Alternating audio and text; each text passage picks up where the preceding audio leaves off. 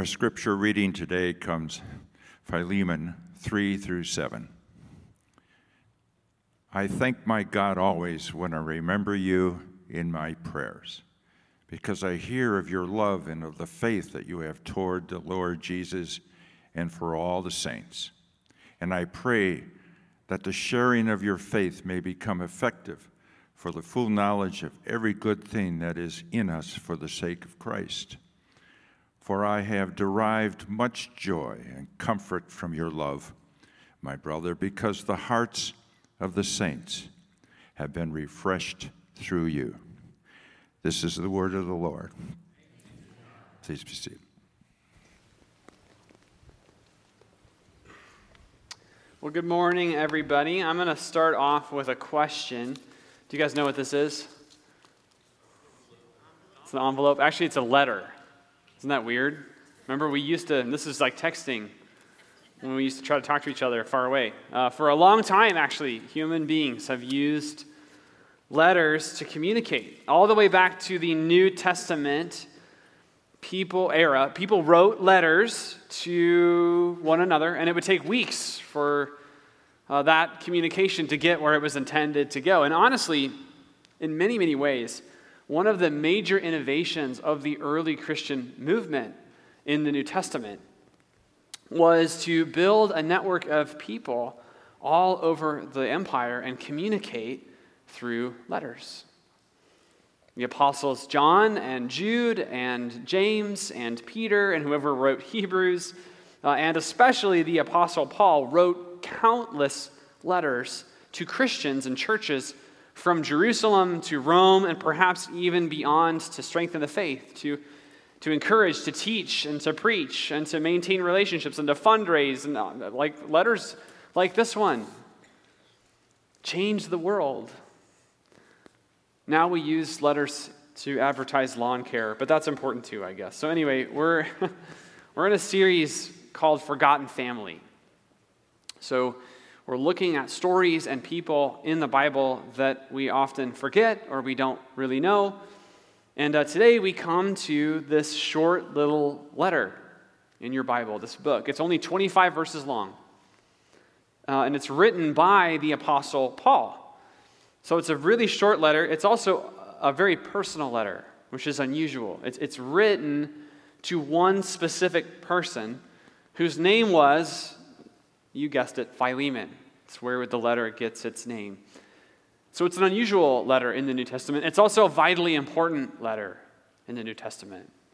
And I'm going to talk about why in just a minute. But the issue at hand that actually is the reason for this letter being written is not necessarily an easy one to talk about.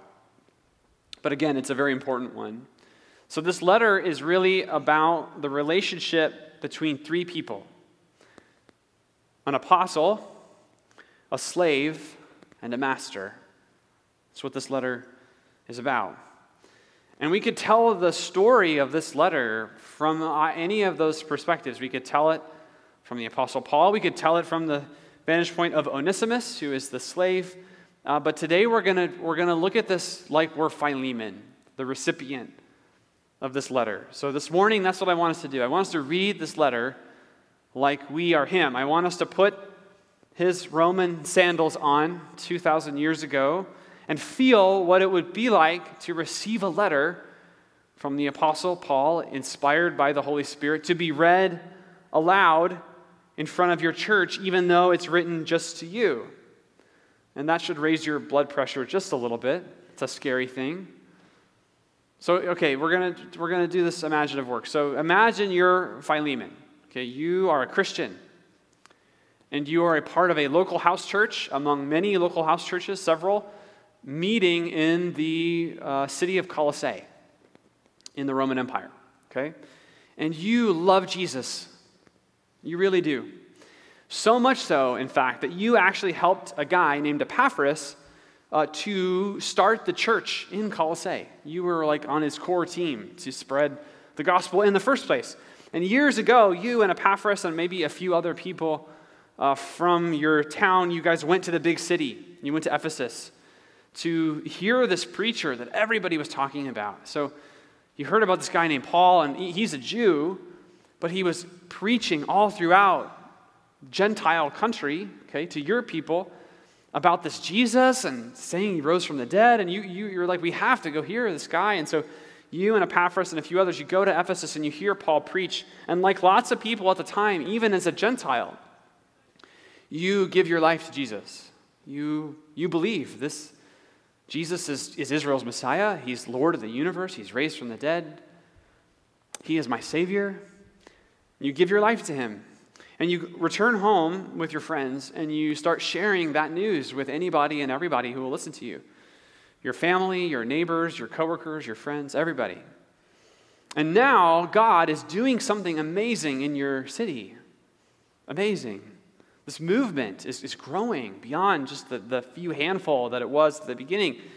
And yes, you have hardships, right? There's false teachers running around trying to confuse you, and there's just the beginnings of persecution for your belief in Jesus, which is this really new religion, and the people don't know how to take it. But God is up to something, and everything is changing, and it's so exciting.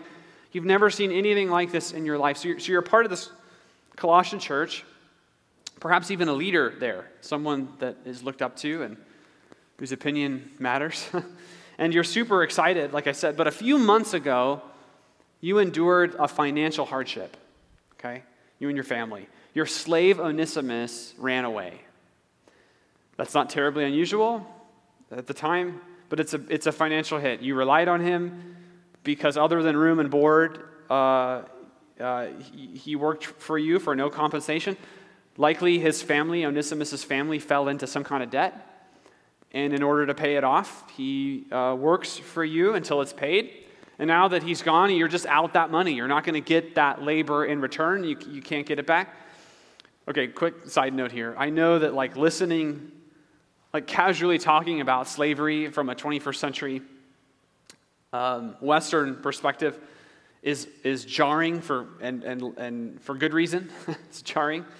So I want to tread lightly here because there is no justifying this ancient practice of slavery. And we're going to talk more about that. But to get ourselves into the world of this letter and to let it have its intended impact, we have to start this conversation as Philemon, okay? So indentured servitude, like this, was simply an unquestioned economic practice at the time. This was how you settled debt primarily. It was not a race-based system or an ethnicity-based system as it was in the United States. Chattel slavery, it was a way to work off debt that could not otherwise be repaid. So there are differences between what we conceive as Americans about slavery and what an ancient reader would have conceived about this situation. But I don't want to sugarcoat this, okay? Slaves were still the property of their owners in the ancient world. They had very few rights, pure and simple. And that's just how things worked in the Roman Empire. This is how it worked. So, okay, Philemon, you're upset that this has happened, but you're working through it, and if you owned a slave in the first place, you're probably wealthy enough to take that hit and be okay. So one day, you're in your church. It's a little house church, and you and your wife, Apphia, are there. That's likely who she's mentioned in the letter. It's likely who she is, your wife. And you're in the home of Archippus, who hosts the church. He's got the best house. So everybody wants to meet there. So everybody's there. You're ready to worship. You're ready to gather together. And suddenly there's a knock. There's a knock on the door. And so one of you, the church members, gets up and they slowly go to the door because you got to be careful about who sees you together, who's asking questions about what you're doing. So you're in the living room or whatever, and this person goes to the front door and they open the door and you hear surprise and you hear someone come in. And you look up. And it's this guy named Tychicus, and he has just come from Ephesus, okay, or Rome. We aren't really sure where Paul is imprisoned at this point. Could be either city. Ephesus was closer. But this Tychicus returns, and he's seen Paul in prison. It's like, wow, that's amazing. And he has a letter in his hand to all the Colossian house churches so that they can read it. We know it today as the letter to the Colossians. And you're excited now because that means the sermon's going to be good today. You're going to have somebody there who knows what they're talking about. That doesn't always probably happen. But then you see someone behind Tychicus enter the house, and this person takes your breath away because it's Onesimus. It is the runaway slave. And he walks straight up to you in front of everybody, and he hands you a letter like this. And you take it, and how are you feeling in that moment? Are you shocked? Are you furious? Are you angry? All of the above? I don't know. But you look down at the envelope, and you see it says, "To Philemon from Paul." So this letter's for you from the Apostle Paul. So you're connecting the dots here. Apparently Onesimus ran away and found Paul the Apostle in prison. And you have no idea why that happened. But here you are. This is the situation in which you find yourself. And you've never gotten a letter from Paul. And you look up at the church and everybody's staring at you because they know the situation and they want to see how you're going to respond. And so you take a deep breath to calm yourself, and you open the letter and you start to read it. You start to read it out loud. Here's how it starts. Paul, a prisoner for Christ Jesus. So Paul was a prisoner at this time. Philemon would not have known this necessarily, but Paul, this is the only time Paul ever introduces himself as a prisoner in a letter in the New Testament. So he's doing something here. He's communicating something in particular here that we'll get to later. So a prisoner for Jesus Christ, and Timothy, our brother. And you go, oh yeah, I remember Timothy. He was there in Ephesus. To Philemon, our beloved worker, and Apphia, our sister. Look, honey, he's talking about you. And Archippus, our fellow soldier, and the church in your house. So, right, you're reading this to the house church. Grace to you and peace from God, our Father, and the Lord Jesus Christ. I thank my God always when I remember you. And okay, unlike most yous in the New Testament, which are plural, y'all, this is singular. You, Philemon, you. I remember you in my prayers, because I hear of your love and of the faith that you have toward the Lord Jesus and for all the saints. And you're kind of like, wow, he knows about me? He knows about some of the work I've done? That's amazing. And I pray that the sharing of your faith may become effective for the full knowledge of every good thing that is in us for the sake of Christ. For I've derived much joy and comfort from your love, my brother, because the hearts of the saints have been refreshed through you. It's like, oh, Paul, stop. It was nothing, really. Anybody would have done it. Accordingly, though I am bold enough in Christ to command you to do what is required. Well, that was a tonal shift. Yet for love's sake, I prefer to appeal to you. I, Paul, an old man, probably better translated an elder there, like a leader. And now a prisoner also for Christ Jesus. He mentions that again. I appeal to you for my child Onesimus, whose father I became in my imprisonment. So now you're going, wait a minute. Paul only says stuff like that about people who have become Christians through his ministry. Right? I become their father in the faith. And you're going, wait a minute. Okay. Sounds like Onesimus maybe has become a Christian. Formerly, he was useless to you, because he wasn't there is the idea. But now he's indeed useful. This is wordplay, okay? Onesimus' name means useful. He is useful to you and to me. What did he do for Paul? I don't know. I'm sending him back to you, sending my very heart. It's like, Paul really loves this kid. I would have been glad to keep him with me in order that he might serve me on your behalf during my imprisonment for the gospel. Okay, what Paul's doing here, he's saying he was so helpful to me. And I know you didn't send him here, Philemon, but I credited that to you. But I preferred to do nothing without your consent in order that your goodness might not be from compulsion, but of your own accord. For this is perhaps why he was parted from you. Remember that phrase. We're going to come back to that. For a while, that you might have him back forever, no longer as a bondservant. Hold up. But more than a bondservant, as a beloved brother, especially to me. But how much more to you, both in the flesh and in the Lord now. So if you consider me your partner, receive him as you would receive me. Okay? Like, Receive him like an apostle? Receive him like a leader? Like a teacher? Like a Roman citizen? A free man? Right? Remember, this is a hospitality culture. If Paul showed up at this church, they would have broke the bank to welcome him. If he has wronged you at all, verse 18, or owes you anything, charge that to my account. Right? Whatever back pay he owes you, I will pay for being gone. I, Paul, write this with my own hand. He's using a secretary, Paul is, to dictate, but he grabs the pen. He says, this is me, Paul. I will repay it. To say nothing of your owing me even your own self, which is a cheap shot, but it's true. Right? You are not a Christian without Paul. Yes, brother, I want some benefit from you in the Lord. Refresh my heart in Christ. Confident of your obedience. This is where you gulp. I write to you knowing that you will do even more than I say. Then you double gulp. At the same time, prepare a guest room for me, for I'm hoping that through your prayers I will be graciously given to you. Hint, hint, Philemon, I'm going to be there soon to check up on how this all goes. Epaphras, my fellow prisoner in Christ Jesus, sends greetings to you. That's your pastor, Epaphras. He's in prison too. As do Mark and Aristarchus and Demas and Luke and my fellow workers. Paul's saying, who all, by the way, agree with what I'm telling you to do with Onesimus, because they read this too. Their name's on it.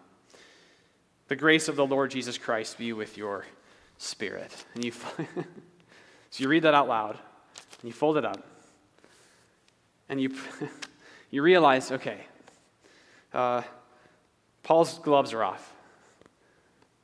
In the most loving way possible, he is really playing hardball with you, because it's abundantly clear that he loves you, and he went above and beyond to affirm you and your leadership and everything you've done. And he probably doesn't know you that well. I mean, honestly. He also loves Onesimus. That is also clear. He calls him his son, his heart, his fellow Christian, his faithful partner in the gospel in Ephesus or Rome, wherever Paul is. And with all that in mind, Paul is asking you to do the unthinkable in your culture, in your time and place, is to receive Onesimus, the slave, as a brother, as if he were Paul himself. That's what he's asking you to do. This is a world-shattering statement for you. Remember, Roman society was built on class distinction, and it was built on indentured servitude. Owning people as property, as hard for it is as it is for us to imagine this, was as common as having a mortgage in the ancient world. Something like 90%, they estimate, of the city of Rome was in some kind of indentured servitude at this time. Okay? That's the world into which Paul is speaking this command to Philemon. And to make it even more shocking, Paul, if you really pay attention, is subtly playing the role of Christ before you. And he's not fooling you. You see it. You see what he's doing. He says, I love you both of you, deeply, despite your conflict with each other. So whatever offense there is between you, whatever financial offense, relational offense, charge it to me. Impute it to me. And then have koinonia, that's the word he used, have fellowship, partnership together in Christ. Okay. That's, if you're paying attention, that's literally the gospel, right? How do Jews and Gentiles become one new family? Well, Jesus pays for the offense between the two. There's a whole letter called Ephesians about that. And you're Philemon, and you've heard that sermon before, so you see what Paul's doing. He's doing it now to you. So all of this is bouncing around your mind, and suddenly, though, I don't know if you've ever had this experience, and this is kind of my sanctified imagination, but I imagine in the midst of roiling emotion for Philemon that there's a moment of calm, that his heart rate slows, his anxiety dissipates, and time seems to stand still, and he realizes that he's in a conversation with the Holy Spirit. And the Holy Spirit is asking him 3 loving, gentle, but very difficult questions. And here's the first one, I think, right? Philemon, why did Onesimus need to run away to hear about Jesus? Remember, here you are a fellow worker with Paul the Apostle, you're a church planter, and you've given financially, sacrificially of your own life to advance the kingdom of Jesus, and your own household didn't know the good news. You had people living with you that you never thought to share the good news of Jesus with. And we know that from other letters that many early Christians were slaves. They're addressed in the New Testament explicitly. So that's not a new idea. But you, Philemon, you didn't consider that, maybe because you were afraid to consider it. Maybe because that's really messy for you. Because if Onesimus accepted the good news, now what happens? Now who are we? Now how do we relate together? That moral dilemma, by the way, would echo through history for Christian slave owners. So in his excellent book, if you haven't read it, Jemar Tisby, The Color of Compromise, he points out that the Virginia General Assembly during the colonial era of the United States, that slave owners did not want to share the gospel because they didn't want to have to free their slaves. And the English common law at that time from which they came, the law said if you have a slave who becomes a Christian, you have to free them, or you have to start paying them. And they didn't want to do that. But they had missionaries on their backs saying, you can't not tell them about Jesus. And so what they did is they wrote a law specifically for their commonwealth that baptism would not free you if you were a slave. And we actually have the liturgy that was just for slaves that said, even though it saved my soul, it doesn't change my earthly lot, when they would say that at their baptism. Okay, so Philemon, why did Onesimus have to run away to hear about Jesus? In fact, can you now even say that he ran away at all? Did he escape to find Paul because he heard you talk about him in order to hear about Jesus? I mean, think about it. Why else would Onesimus go find Paul in the first place?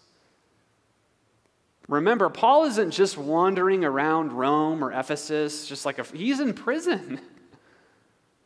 You got to go looking for him if you want to find him. Onesimus found him.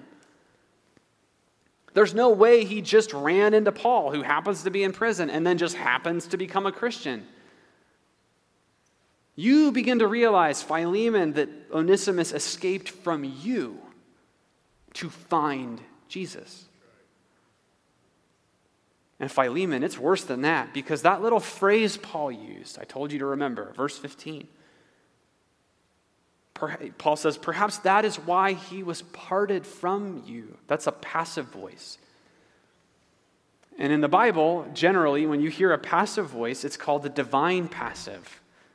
It means God did the parting. He was parted from you. The implication is by God. That's what Paul's saying. He's saying Onesimus had a plan to find Jesus, and that Jesus was in that plan with him, and that Jesus had to work around you to get it done. Ouch. That was question one. Question two. Philemon, if what Paul's saying is true, how can you keep Onesimus as a slave? Now, when this question hits your mind, you're Philemon again, right? You go, hold on, wait a minute, slow down. And you say, but God, Onesimus broke the law. He broke the law, which is true. He broke Roman law. And you, under the Roman system, would have every right to punish him, perhaps even severely, for doing that. There was, as I said, very little legal protection for slaves under Roman law. But then again, the Holy Spirit says, was Jesus also a criminal under Roman law?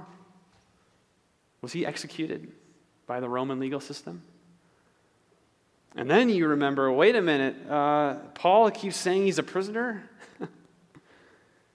Is he not under arrest for breaking Roman law?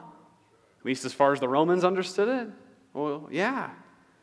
So Philemon, you can appeal the Roman law if you want, but that's not what Paul's asking you to do. Paul is not saying he's not appealing to secular thought for the time. He is not appealing to what is permissible under the law. He's appealing to Christ and the radical new social order that he creates. Koinonia, this is his word, fellowship, equality, love, mutual partnership in gospel mission. I mean, if you're Philemon, you see what Paul's doing here. Paul's not connecting the dots, but he is pointing each one out. Paul is being a little subtle, but he's doing everything but come out and say to you, Philemon, you must release Onesimus as an implication of the gospel. In fact, he hinted earlier, Paul did, that he could command you to do something, but that he won't. What could that something be?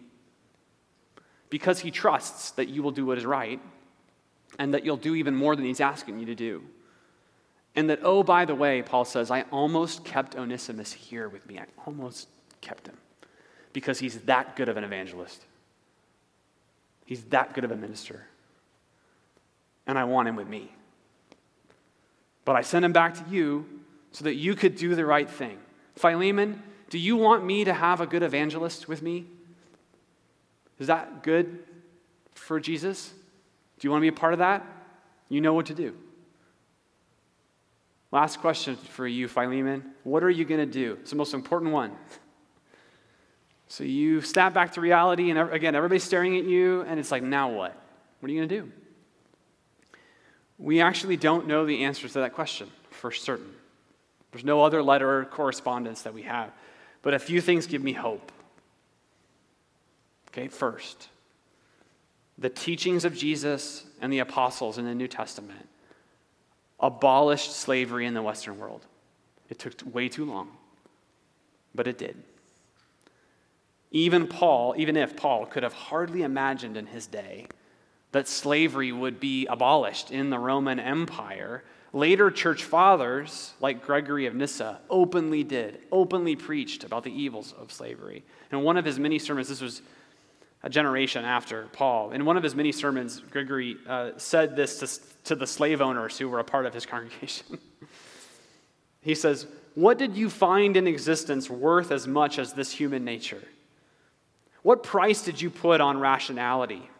How many obols," this is money, "did you reckon the equivalent of the likeness of God? How many staters, money, did you get for selling the being shaped by God?" Wow. I'm sure that went over like a lead balloon that day at church. And abolitionists throughout the ages have pointed to letters like this one and others to prove the absolute incompatibility of the gospel of Jesus and slavery. Incompatible. Cannot work together. The message, in other words, did get through eventually, even if it didn't get through to Philemon right away, but I think it did. I think it did. I think it changed him. And here's why. Here's why. We have this letter. Why? Who kept this letter? Why would anybody keep the letter of Philemon, copy after copy after copy, unless it was received and obeyed as it was intended? I can't think of any reason. Paul wrote dozens, if not hundreds, of letters while he was alive. Some of them were to churches, many of them were to individuals. Most of those letters we will never, ever, ever see. Okay? They're gone. We'll never see them. Why was this one kept? And who kept it? Was it Philemon? Who kept it as a treasured reminder of his conversion not only to Jesus, but to Jesus' kingdom vision. Where there is no Jew or Greek, where there is no male or female, where there is no slave or free. Was it Onesimus? As a reminder that his freedom in Jesus also meant his freedom from slavery. We cannot say for sure, okay, but there's a really interesting letter written by a church father named Ignatius. He wrote it to the Ephesian churches in about 100 AD, okay? So if Philemon is written 50, 60 AD, about 40 years before Ignatius, and if you assume Onesimus is a young man, which is likely when this all happens, okay, keep that in mind. Here's what Ignatius says to the churches in Ephesus. I received, therefore, your whole multitude in the name of God through Onesimus, a man of inexpressible love, and your bishop in the flesh, whom I pray you by Jesus Christ to love, and that you would all seek to be like him. And blessed be he who has granted unto you being worthy to obtain such an excellent bishop. Now, we don't know if this is the same Onesimus, but it would make a lot of sense, especially if Onesimus was released and returned to Ephesus and trained under Paul himself. That guy would be qualified, I think, to be a bishop. But here's the deal, okay? However we want to reconstruct this. Paul, Philemon, Onesimus probably had no idea that this little letter, this little conversation, this little interpersonal conflict had the power to change Rome. They didn't know. But God did. God knew the power hidden here.